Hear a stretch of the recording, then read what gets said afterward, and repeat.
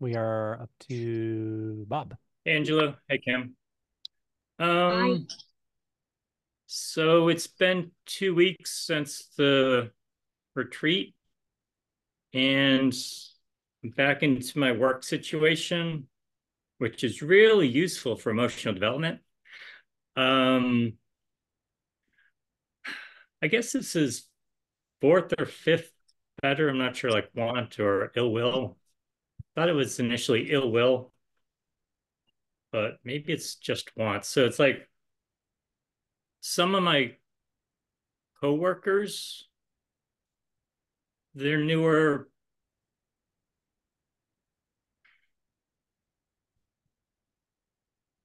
There's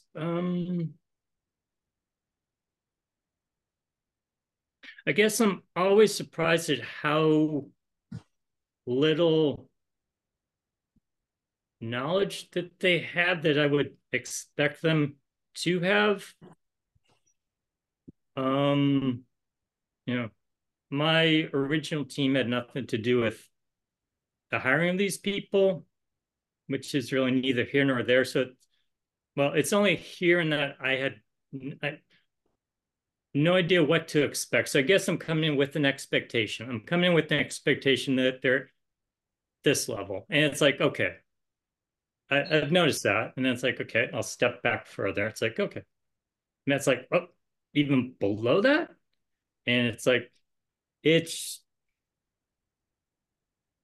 why should I care? I guess it comes back to not why should it bother me? I guess I'm getting into this reactivity that comes up. It's like, oh, there's Bob being an asshole again, or being grumpy or whatever.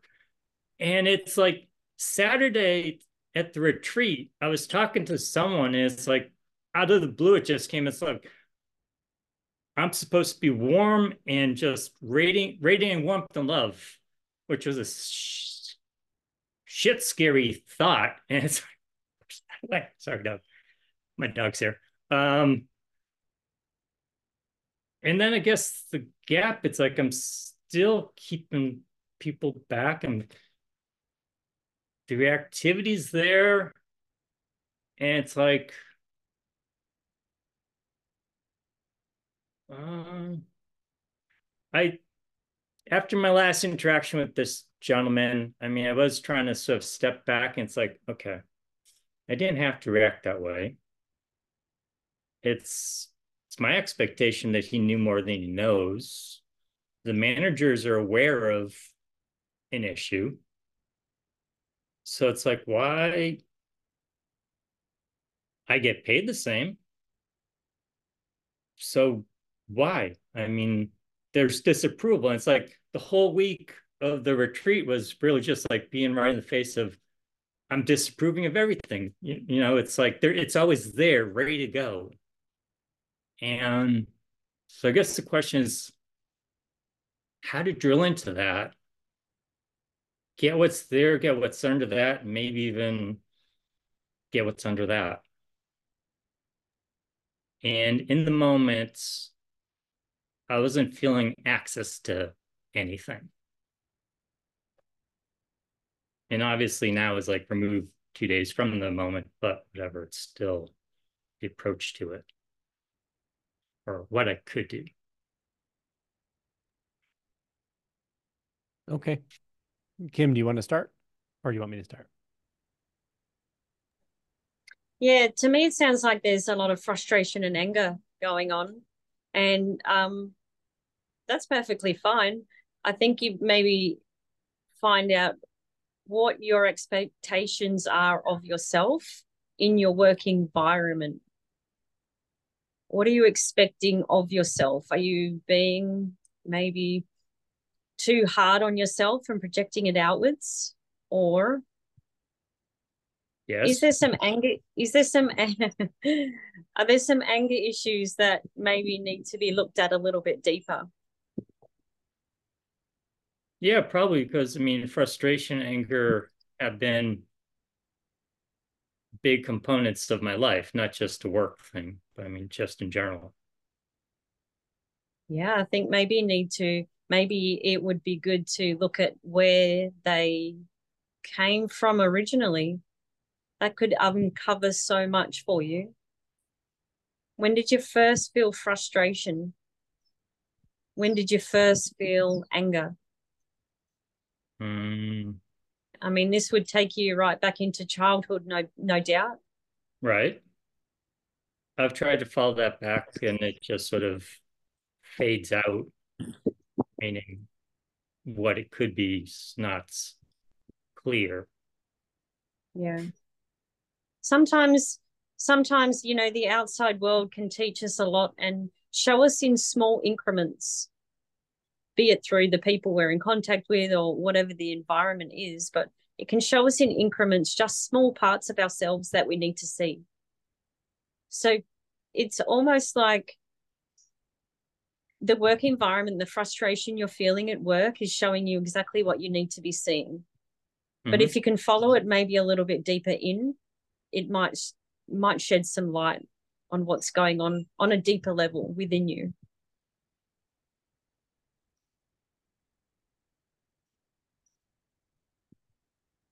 That's more what I'm feeling from you, is just the frustration and the anger. But it's always an inside job. You've probably heard Angelo say that before, right? Right. It's always an inside job. So it's a matter of just going deeper into yourself and finding out where it's come from, what triggered it, what started it. Because then you'll find that what's happening at work is just what's happening at work. And it will have far less of an impact on you than what it's happening now at work. Mm-hmm. But it's a matter of following it all the way in, right back to its origin.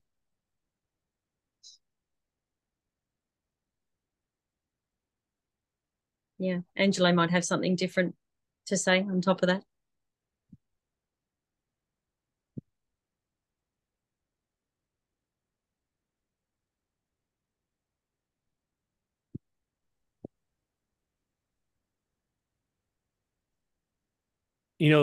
I was gonna say for myself, one of the biggest challenges I think I had interrelationally, let's just say, in all kinds of interactions with humans, um, throughout, especially my early life, was judgmentalness, or judgmentalism, or just being judgmental. I probably learned at a pretty young age not to do it externally too much. Just you get feedback for it, right? But it didn't mean I'd stop doing it. Maybe I would do it situationally, but I would do it internally. Um, and partially it felt so natural to do that I didn't question it. Like it kind of felt like who I was. And partially there was such a momentum to it, I didn't really know what to do about it. It was a sort of natural. It seemed to come before I could even recognize it happening. So like the thoughts would come about being judgmental towards someone that I'm just maybe not even in direct contact with, just noticing.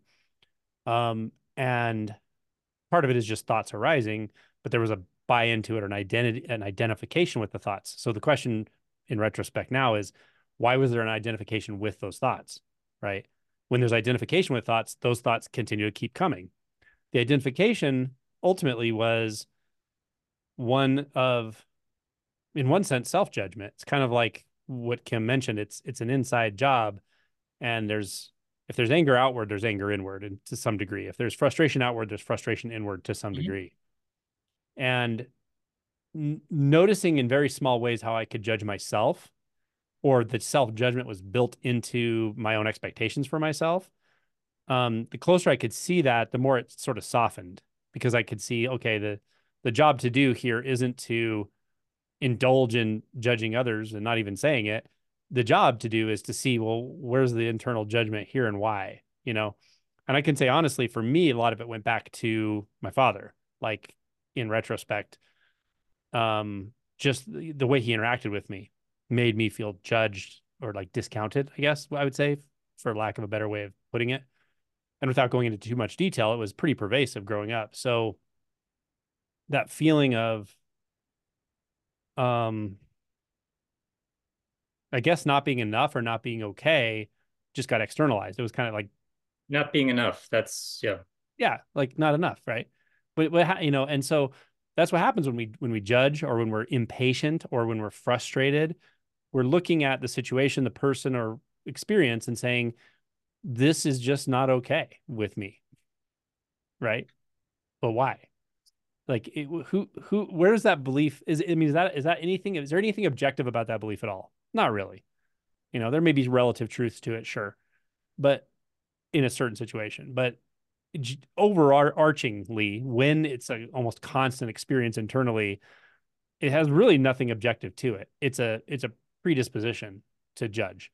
And the for me, just seeing it closer and closer and realizing the tendency, what it was based in, where it was rooted in, where I picked it up, it started to make it feel more impersonal. It like really wasn't it wasn't such a personal thing. It wasn't such a triggering thing. Is more of like, oh, that's interesting.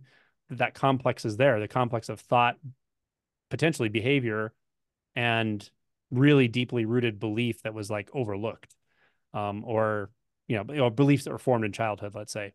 To see that complex and closer and closer in a sort of impersonal way where it didn't feel shameful or triggering, it just felt like more a curiosity. It just kind of unwound itself.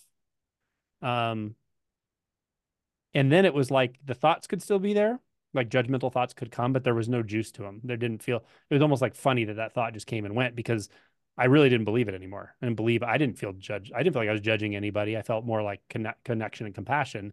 And the thought could be there. And then over time, the thoughts just subsided because they don't have any traction. There's nothing identifying with them. It's identifying with thoughts that keep the thoughts coming. Um, and essentially that's it. Because without a thought, can you judge anything? Like without actually having some kind of thought up here going, I don't like the way this is happening. You can't really judge anything. You can't really resist anything. There can be a sensation, and it can be quite an intense sensation once you deconstruct this. But the more you're able to inhabit the sensation, which does not have a story, a sensation doesn't have a story at all. It doesn't Mhm. recognize separation. It doesn't recognize self and other. It can be rather intense though for at first. So it can be restless in a sense. You don't want to be in that sensation. You want to get up into your head and turn it into a story that you're comfortable with, like judging a person. So at first that can be intense, but over time you'll just find that there's just sensations there underlying any narrative, any habit, and this is just a habit of mind. That's all it is. So Okay. start with don't act on it. And next start to look at, well, why do I buy into those thoughts at all? Why does judgmentalism feel like a good default for me, a comfortable default? See where it's rooted, where did it start? What are your beliefs about your own performance or your own um, standards to which you're holding yourself to? And what do you do when you don't meet those standards? Do you judge yourself? Looking at all that, just it'll Mhm. unwind more and more, and it'll feel less personal because there's nothing shameful in having this. Everybody has judgmentalism in them. Some people, it's their default mode of thinking. It's just the most common thing that comes into their mind. But there are a lot of other fixations that can be prominent in minds too. This is just one of them. So All right. Thank you both. you're welcome. Okay, another retreat participant, Jennifer.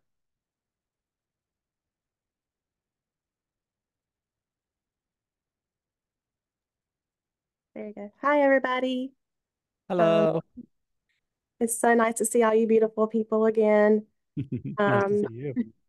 thanks. This is my first time talking on here, so I'm a little nervous, but I am always inspired by all of you guys' willingness to be vulnerable and share. And this is kind of a thought-related question too, so I think you answered a lot of it with Bob. But when I was at the retreat, I think I felt like I identified a lot of my doubts and beliefs. Um, when I came back home, um, it's like I felt like my brain had went into overdrive, right? It was just like constant, constant, constant. And I was like, am I thinking more? It was just coming left and right, left and right. And I was speaking to someone else who was at the retreat, and they're like, well, Jennifer, I don't think you're thinking more. You're just realizing, you're noticing your thoughts. And I thought, oh, yeah, that's what's happening because every 2 seconds it's like, that's a thought. that's a thought. That's a thought, and and I'm thinking it's okay to have these thoughts. But I think sometime last week I was sitting at work and I was just sitting there and I was thinking, this is so freaking exhausting, like just constantly thinking, this is a thought, this is a thought, this is a thought. And then I instantly realized that's a thought, And then I'm not sure what my question is because I mean, obviously I'm noticing all the time that I'm thinking and I'm very much identified with these thoughts. I have been doing that towards the end of your book, the inquiry where you know, you realize your thought, you clarify it, you how is it related to being me? And then within like a half a second, I have my next thought, and it's just going on and on and on. So I'm not sure if that's really a question or maybe I'm just sharing, but I just realized that I'm not thinking more. I don't think I'm just recognizing it all the time. Yeah. Yeah. I have just a simple reflection, and that is you're right on the money. And so when we are in retreat, not only are you disidentifying from thoughts, your mind is actually slowing way down. It slows way down. It just does. And the more retreats you do, the more that becomes obvious, especially when you leave retreat, because you leave retreat and you enter a world of like hyper thinking. Like everybody's hyper thinking, hyper moving. Everything feels really fast a lot of times. If you don't notice it, it's definitely the case. And so what happens is your body mind kind of reverts to how you were operating before, like the pace of thinking that you were operating before. But, and the but is important, but you've disidentified from thought quite a bit. So now you're actually seeing the thoughts, not so much being completely identified with them, but seeing them as thoughts. And you're like, oh my gosh, where are all these thoughts coming from? That's great. That's exactly right. And that shows some disidentification, significant amount of disidentification, including seeing the one that thinks it has to track the thoughts. That's an important belief to get underneath because that is just a thought, but it's a belief that, oh, I have to track the thoughts. I have to do something about it. It's exhausting. Like, well, is it? Do you have to do anything, or are those thoughts just going to come and go anyway? Because that's what that thoughts do. And so yeah, you can keep digging into those little subtler beliefs. You can do it at the end of the book, like the way I described it there, if you want to. That's fine. But like you're kind of at a place now where you can also just sort of just let those thoughts come and go and just notice you can almost like say abide in the space in which they come and go, abide in the space of noticing, because there's a noticing space here that doesn't have to have a thought to self-recognize, doesn't have to have a thought to prove itself as there, right? Isn't that kind of cool? Yeah. Yeah. It is, right? It's like, wow, okay. And so resting in that is fine. It's plenty for most of the time. If you feel like inquiring some, great, especially if you're getting lost in thoughts or something. You can also just orient to the next thought, like with 100% of your attention, just like, okay, what's the next thought? You know, and you might find all of a sudden there's like almost no thoughts. Like, how did that happen? Because you're orienting toward thought. And what the trick of that, it's a kind of a trick that happens there. And the trick is, what we don't realize is what makes a lot of thoughts happen often is our own reaction to them. And like you have to almost like hold a distance and see the thought from far away in the mind's like theater. But as you start to orient toward thought, all of a sudden they tend to kind of collapse into this more just consciousness. So you can play with all of those and just see what intuitively feels most natural for you to just kind of come to a place of a little bit more of a calm body mind, but more importantly, being in a place of alertness and awakened awareness and a sort of knowingness without having to define it by thought at all. And that's becoming clearer for you, obviously. And that's it. Thank you. Yeah, you're welcome. Kim may have something as well.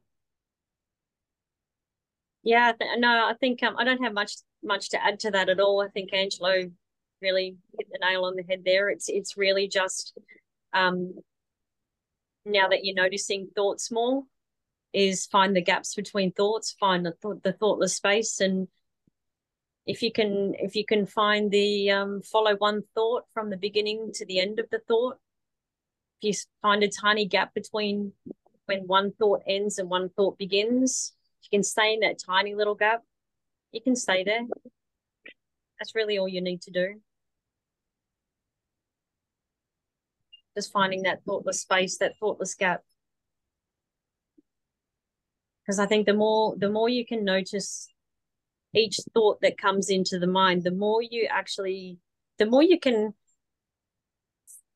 See when a thought arises and when a thought ends. And that's when you can really get between thoughts and stay there. So I think you're in a really good place. I don't have much more to add to that. Well, thank you so much. I love all you guys. Thank you. Nice to see you again. All right. Let's see. Who do we have next? Michael. Hey, all right, thank you. Yeah, so I have a question about mystery. And that is that I'm all about it. Bit of an experience seeker, a mystery seeker, and perhaps that makes it difficult to actually tap into it. So, first, I think I'm a bit of a know-it-all. I like to explain things and I get very excited explaining things and making all kinds of connections. Second, I've had some pretty amazing, profound life experiences just in the relative, being on mountaintops and underwater and that kind of thing. And third, I've had some mystical experiences in the past. And so through the process of inquiry, um, although I'm aware that this uh I don't know, this phenomena or this thing that's always here but not here, may be subtle and it may not be an experience or a mystery per se. Um, yeah, sometimes it just seems like very. I could sit for hours. I could dial into all types of experiences and thoughts and never really touch on anything particularly mysterious. I'm wondering if you have any thoughts on that. What do you think, Kim? Yeah, I think looking for an experience is also a thought too. Have you seen that one?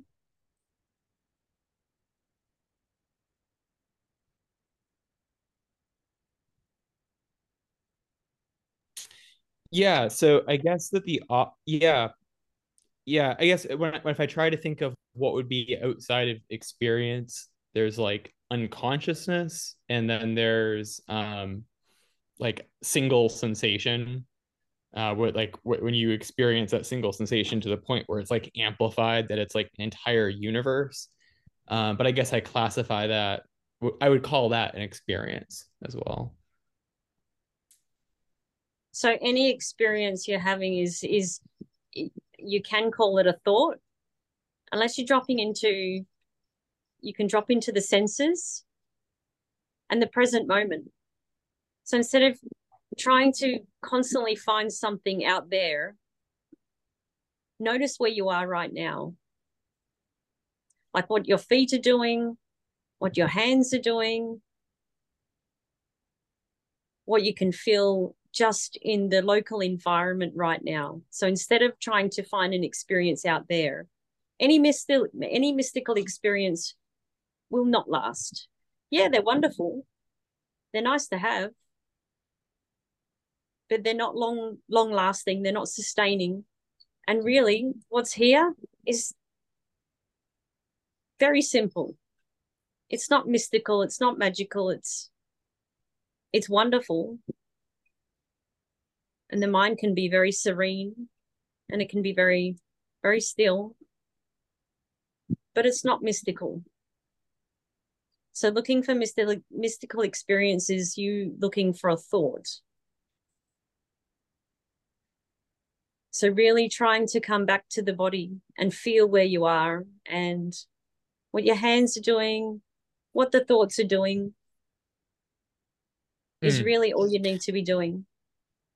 Okay, so I guess my thought would be if I were to do that, because I do, at least on the surface, I do that sort of practice, and it takes me to some place.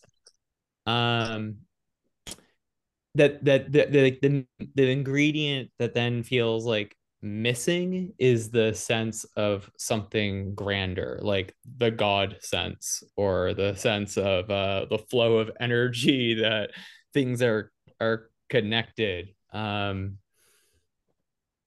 Like, I don't know, if I dial into a sensation in my foot, it's like, okay, yeah, cool, it's there, but it's not necessarily connected to anything greater, and maybe that's just the end of that.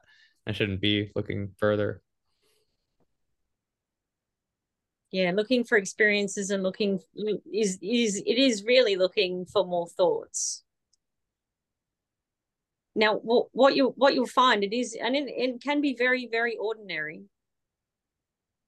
Feeling into the body, it can be very ordinary, but then it can also become very alive. But it's getting past those expectations of, I'm trying to find something. I'm trying to find the next thing to satisfy me. I'm trying to find the next experience. Mm-hmm. Now, the real experience comes is when you can drop into the body and feel, it sounds boring, it sounds ordinary, what the hands are doing, what the eyes are doing, what can you hear, what can you feel. That's what becomes alive when you stop seeking external experiences. That's where the magic happens, is in the body. You won't find it out there in another Yeah. experience or in a mystical experience. Yeah. Thanks for that thought. And yeah, there was a comment by Kate, seeking versus curiosity. And yeah, I've definitely had in my mind like the link between curiosity and all this. Like sometimes I'm coming to wonder if like samadhi is just like the state of extreme curiosity, when it's just like curiosity, full full volume, so to speak. And yeah, the times where like I just like, all right, I put 3 hours into it and I kind of give up and the seeking goes away because I'm just tired of it. Then all of a sudden it's like, oh wow, like the floor just got really interesting because I just because precisely, yeah, because of that, because I gave up, stopped seeking. Yeah, exactly. So where do all those thoughts come from? Those seeking thoughts, where do they come from? Can you find it?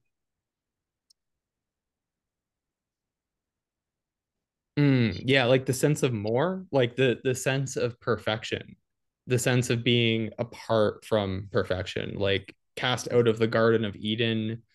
What happened to all that? Let's get back to it. So what's under that? Where does that come from? Where does the idea of what you just said come from?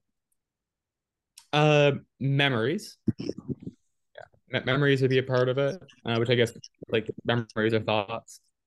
Um,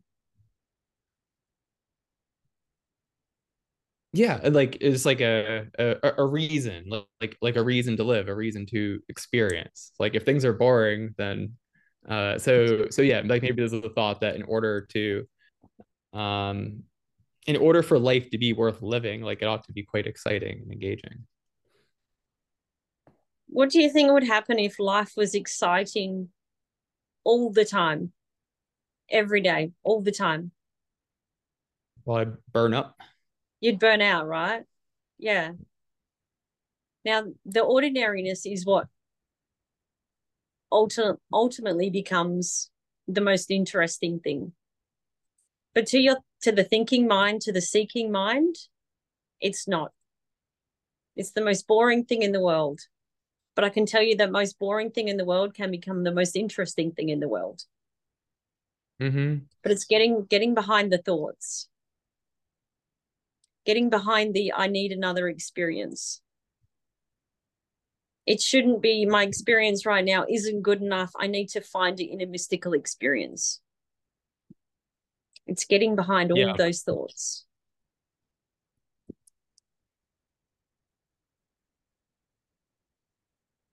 Cool. All Do you? right. Well, yeah.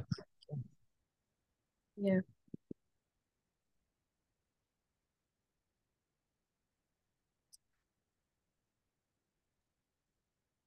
I have to totally back up what Kim said here is like I think she tuned in immediately to what I felt was there is this e- everybody likes experiences like let's say altered states and mystical experiences and just whatever. I think we all are hooked up in a way to enjoy shifts in consciousness. We're also hooked up when we're identified with thought to seek that. But I will say some people have it's a little bit more of a fixation for them. It's a little more prominent in their expression, and I pick it up sometimes, and that's kind of what I pick up here. It's not like screaming in my face, but just in the way the question was asked and so forth, and the idea of like enjoying the idea of mystery. It felt a little bit like an intellectual enjoyment of that idea, or a little bit of an intellectual curiosity. And you kind of described that you're a smart guy, you're a clever guy and good at describing things and exploring ideas and all that's great. But what I want to say about it is everything Kim said is right on the money, and I will add something that's specific. Well, it's to you, but it's also non-specific. This is to actually a lot of people because it's something I bump into a lot, and that is when I talk about going to the sense fields, specifically in this case, we're talking about the body sense or the physical sensations. When I talk about going to the sense fields, I always know through experience, and the more experience I have interacting with people, the more I see that this is true. That it will be pretty easily discounted by the ego because people will say things like, "Oh yeah, I can go to the senses. I can just go into my hearing and just the sound, and that's I can do that." But it's there. Then what? Then where's my realization? Where's my awakening? Or it's not that interesting, or it gets boring, or something like that. And all it really tells me is how quickly they touch in and bounce right into the mind to a judgment. A friend of mine had a very, very, very profound shift, deep shift in his realization at this last retreat. And he was talking to me, and he said the way it came across, one of the important um, aspects of what was realized very directly was he said he finally noticed, and he'd been working at this for a long time. He finally noticed that when there's sound, I wasn't hearing the sound. I was experiencing the reflection in thought of sound. That's what I thought sound Yeah. was. And the Yeah. moment he heard sound, trust me, he's not chasing any experience anymore. No, he doesn't care about mystical experiences. All that's just dead. It's like a fucking Yeah. graveyard because of what Kim said. Experiences really are thoughts. Even mystical experiences that can occur with a sort of deep, maybe insight, like a true spiritual insight, where you touched into something more real than real. But what you collect from that, what your mind takes forward from that and puts in time, is a thought. So the mystical experience is a thought. Any experience is a thought. It's a reflection already. Does that make sense? So when we talk about the senses, I'll put it another way. I'll give another example I thought was really funny. I was last retreat I ever went to that wasn't my own was Adyashanti's retreat.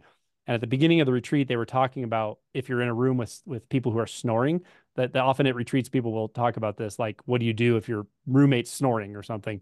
And it just hit me in such a funny way. I thought, man, if anyone here actually knew what that sound was, first of all, you wouldn't need to worry about what you're going to do in that moment. So, second of all, you would never need to come to retreat again. You can actually hear that sound. If you actually know what sound is, if you once you actually realize it, not intellectually, not by reading and memorizing the Bahia Sutta, I mean actually realize it, this is a done deal. You won't ask questions like that anymore. The questions don't come up.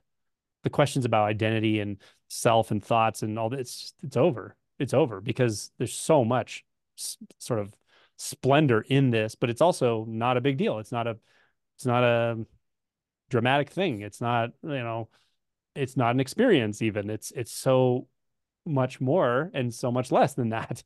And so yeah, that's what I wanted to say about the sense fields, that they can seem so uninteresting, but it's because you've never actually experienced them.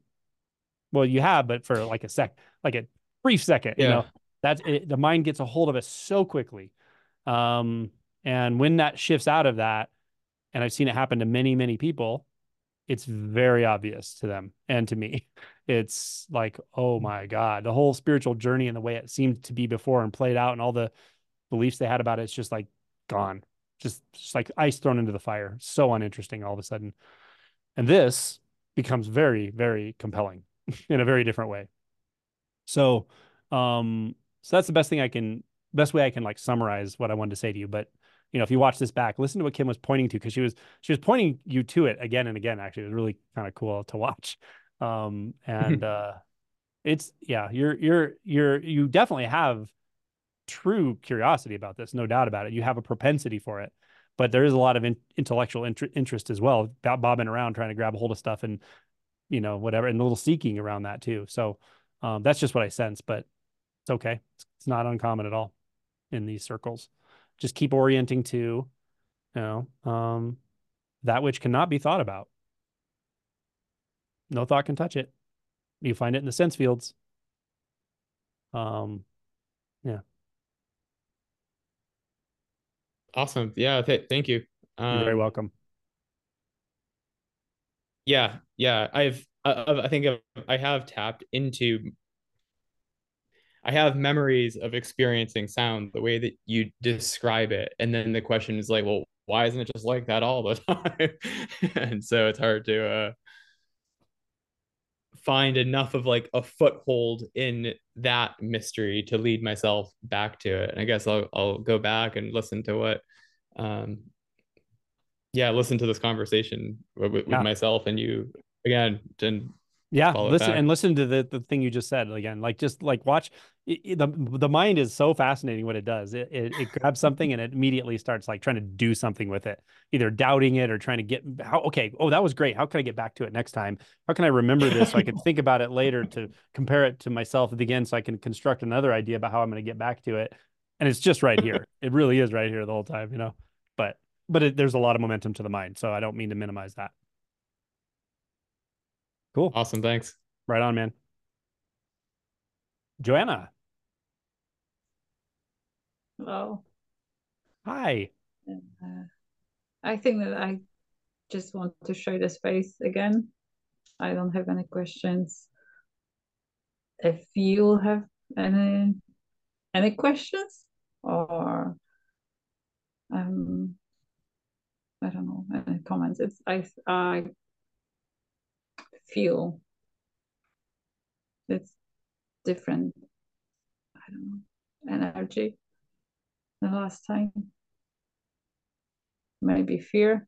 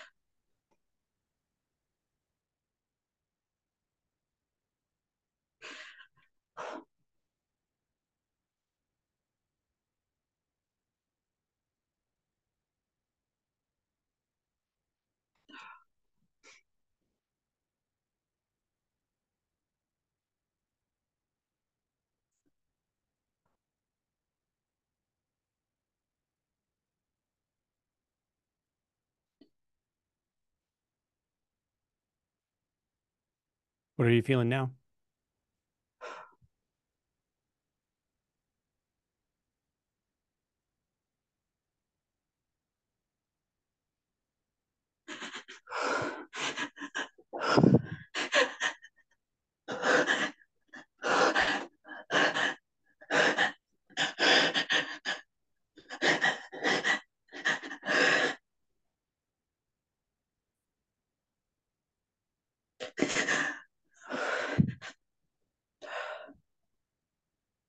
That's perfect. Just let all those blocks fall out. Let all the any block channel just be open and just let it move through how it wants to move through.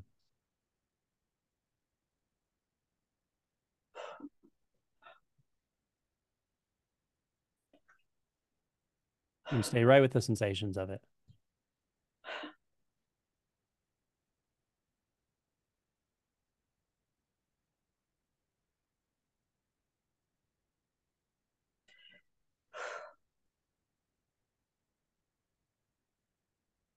And Kim, feel free to chime in as well if you have anything.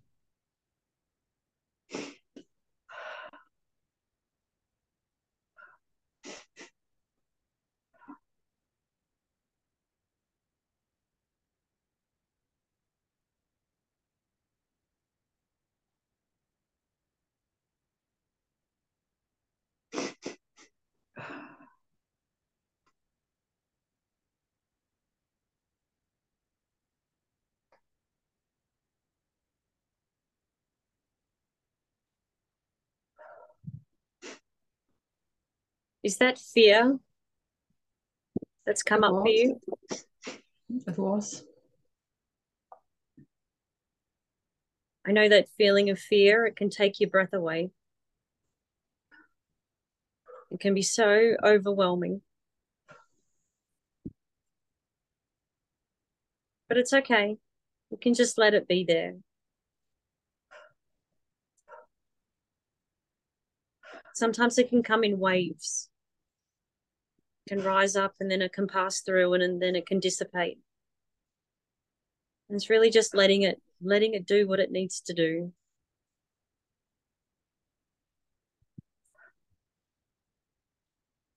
Fear rolls through the body like waves.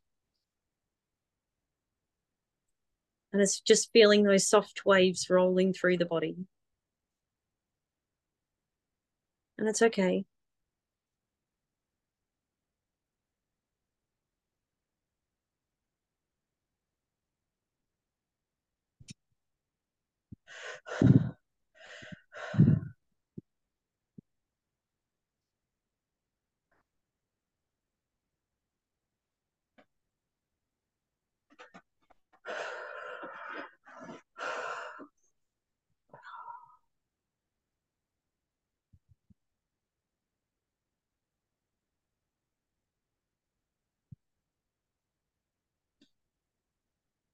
And then the mind wants to know what is this, what is it about?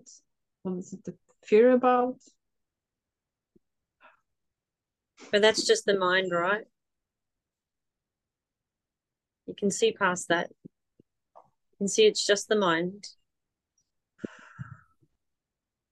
Earlier on, it was a fear of being judged, that I just want to share the space or sit in silence.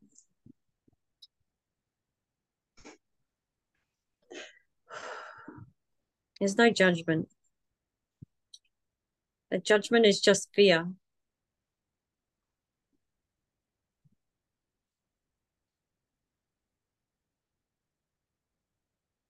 There is no judgment. There's no one here to judge you. It's just the fear talking. And it's okay. The mind. Yeah. It's the mind. Yeah.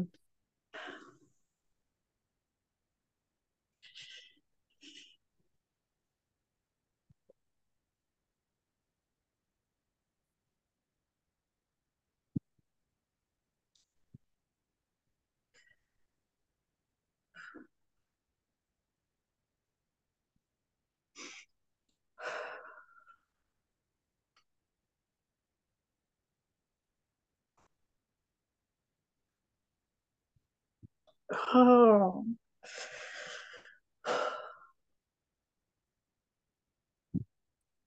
You see, this kind of feeling is so visceral. This is what it's about. This is what it's all about. It's feeling emotions, feeling everything that needs to come through to this level. And it's okay. It is okay.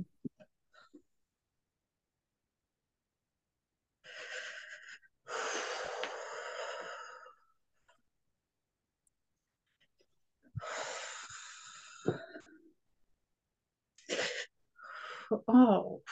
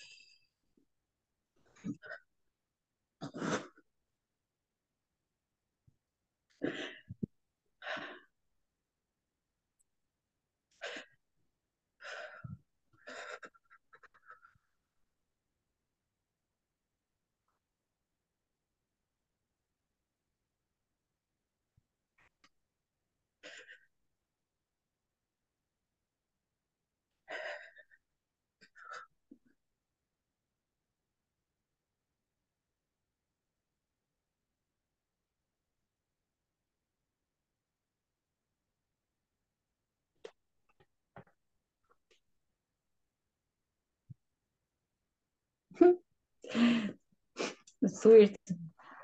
This is good work, Joanna. This is it. This is what it's Oh, all you about. were saying about your during the retreat, don't think about other person and be selfish. Yeah, Like if you need to make a sound or to make a movement, that's right. this this is great. This is for you, 100%. So that's the beauty of it. Yeah, you're doing the work in the most direct way you can. Like my Zen teacher used to say, angels could do no more. You're doing great. Just trust it, and you're trusting it. This is actually this is courage to me. This is courage. Of being seen. I haven't been Yeah. doing it for 10 Well, months. mostly, I yeah, didn't but raise also, my hand. well, also just being felt by yourself too, though.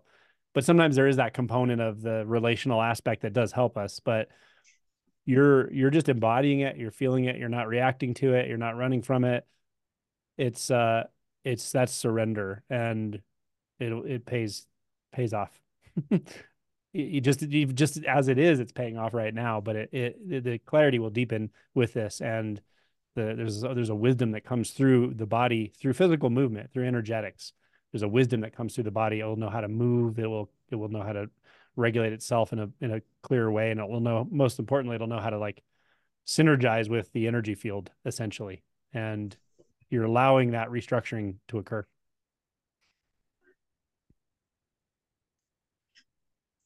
Wonderful.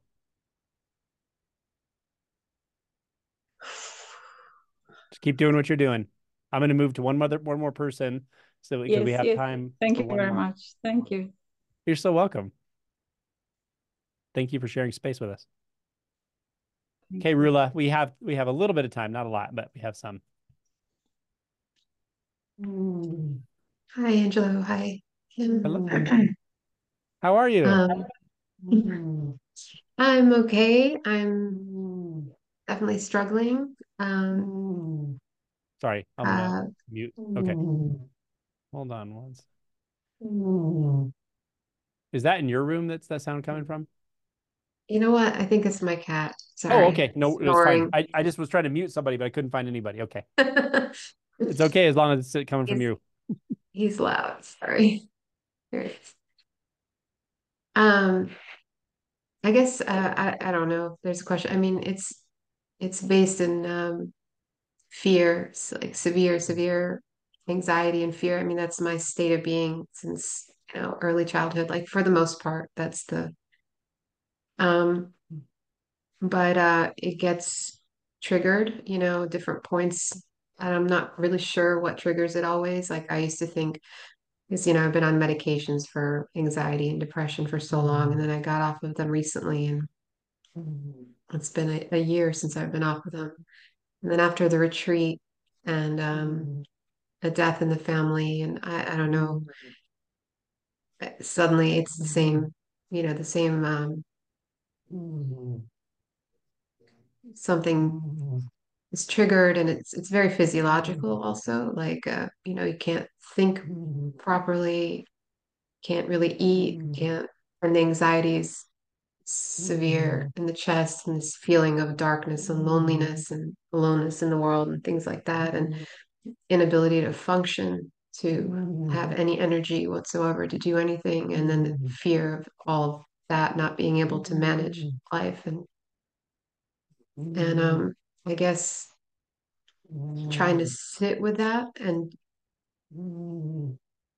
which is also, I mean, if I put a label to it, I would say quite difficult, but sometimes I can sit with it and relax into it.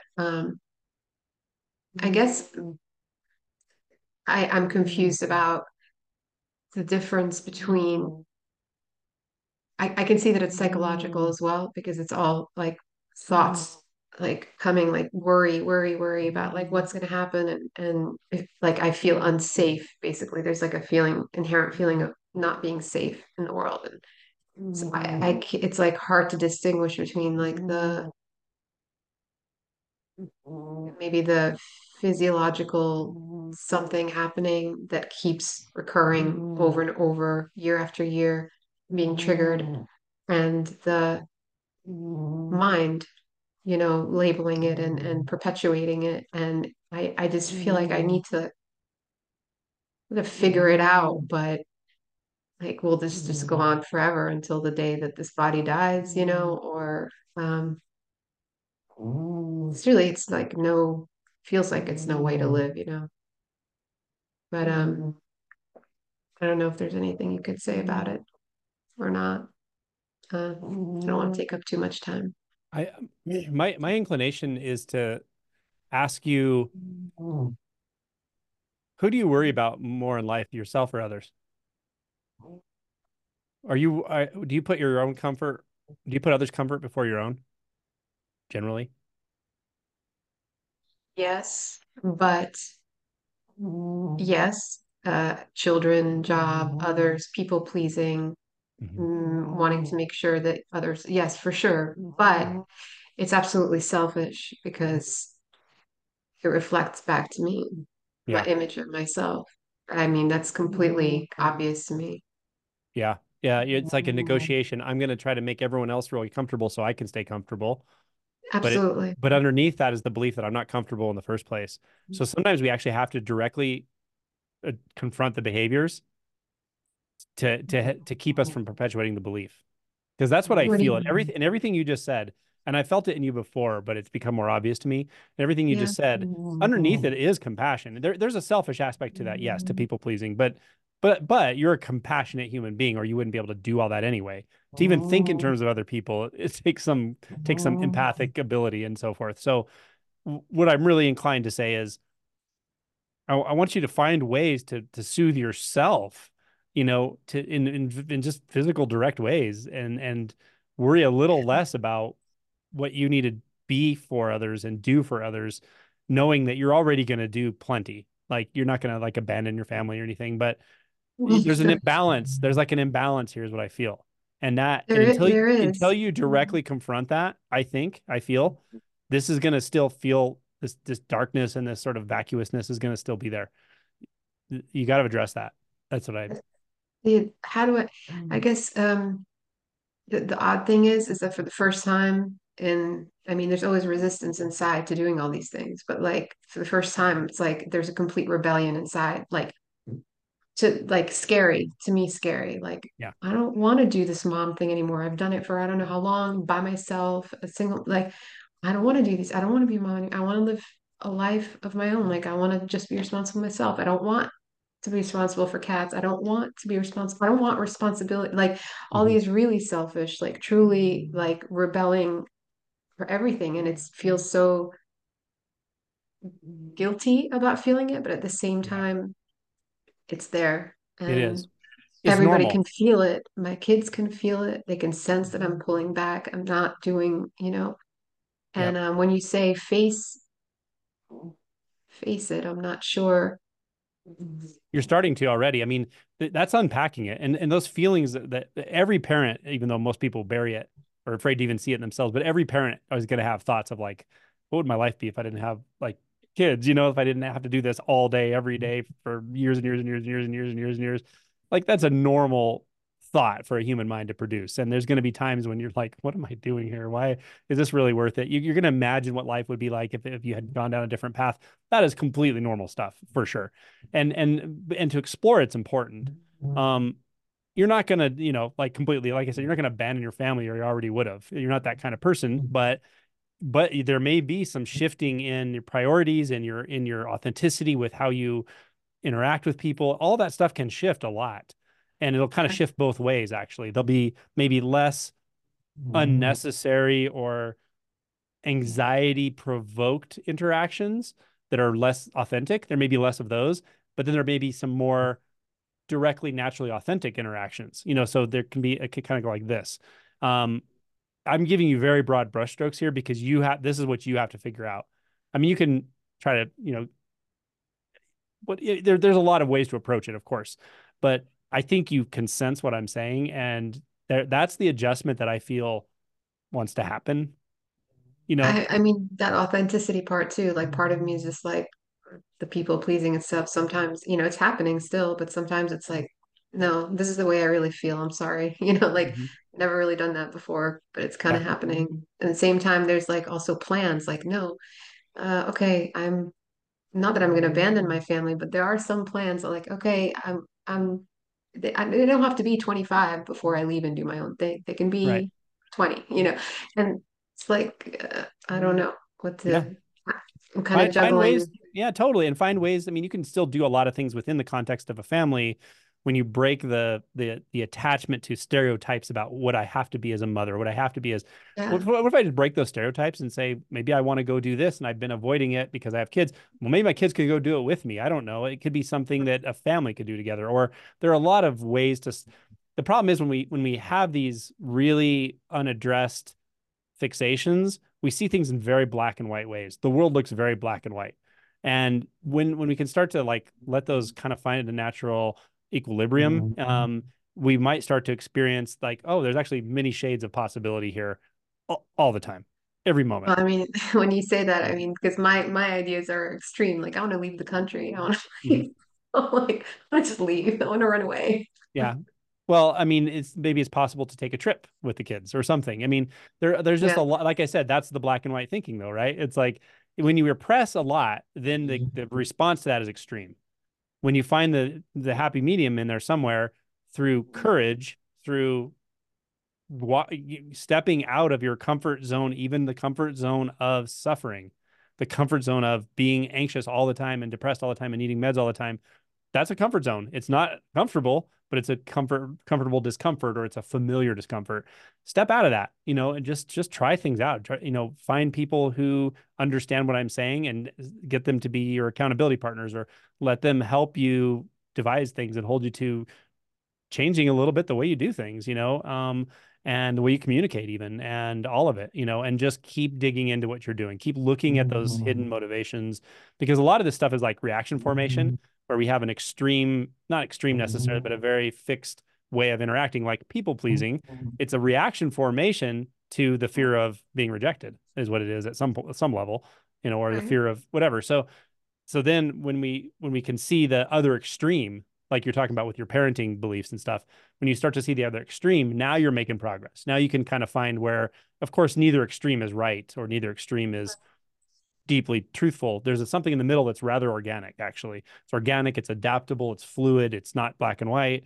That's where you want to live, because that's where humans in the relative sense feel most comfortable. And you're challenging yourself, but you're also not overextending yourself. You're kind, but you're not people pleasing. You do things that are important to help the kids grow and mature, but you're also doing things for yourself to continue to stimulate yourself and help yourself grow and mature. And that will be the best model you can give your kids about how to do that. And so there's balances in all of this stuff. That's my sense of it. I hope that's helpful. Very helpful. Thank you so much. You're Appreciate it, so Angela. welcome. Yeah. As Stay in always. touch and let me know how it's going. And Kim may have Um, something for you as well. No, I think what Angelo said was perfect. I've got nothing to add to that. Thank you, Kim. Thank you both. Thank you, everyone, so much. I really appreciate it. All your questions, your vulnerability, your honesty, showing up. This is helpful. Everyone who has these personal questions to ask, it's helpful to 100 people who are going to watch this. It always is. And thank you so much. Thank you so much, Kim. You did awesome. You were fabulous. And I hope to have you back. It was really fun. Yeah, thanks for having me, everyone. Thanks for having me, Angelo. Okay, everybody. Stay tuned in the community tab on my page for announcements of double barrels, of lives, of other announcements, and we'll see y'all soon. Enjoy the rest of your day.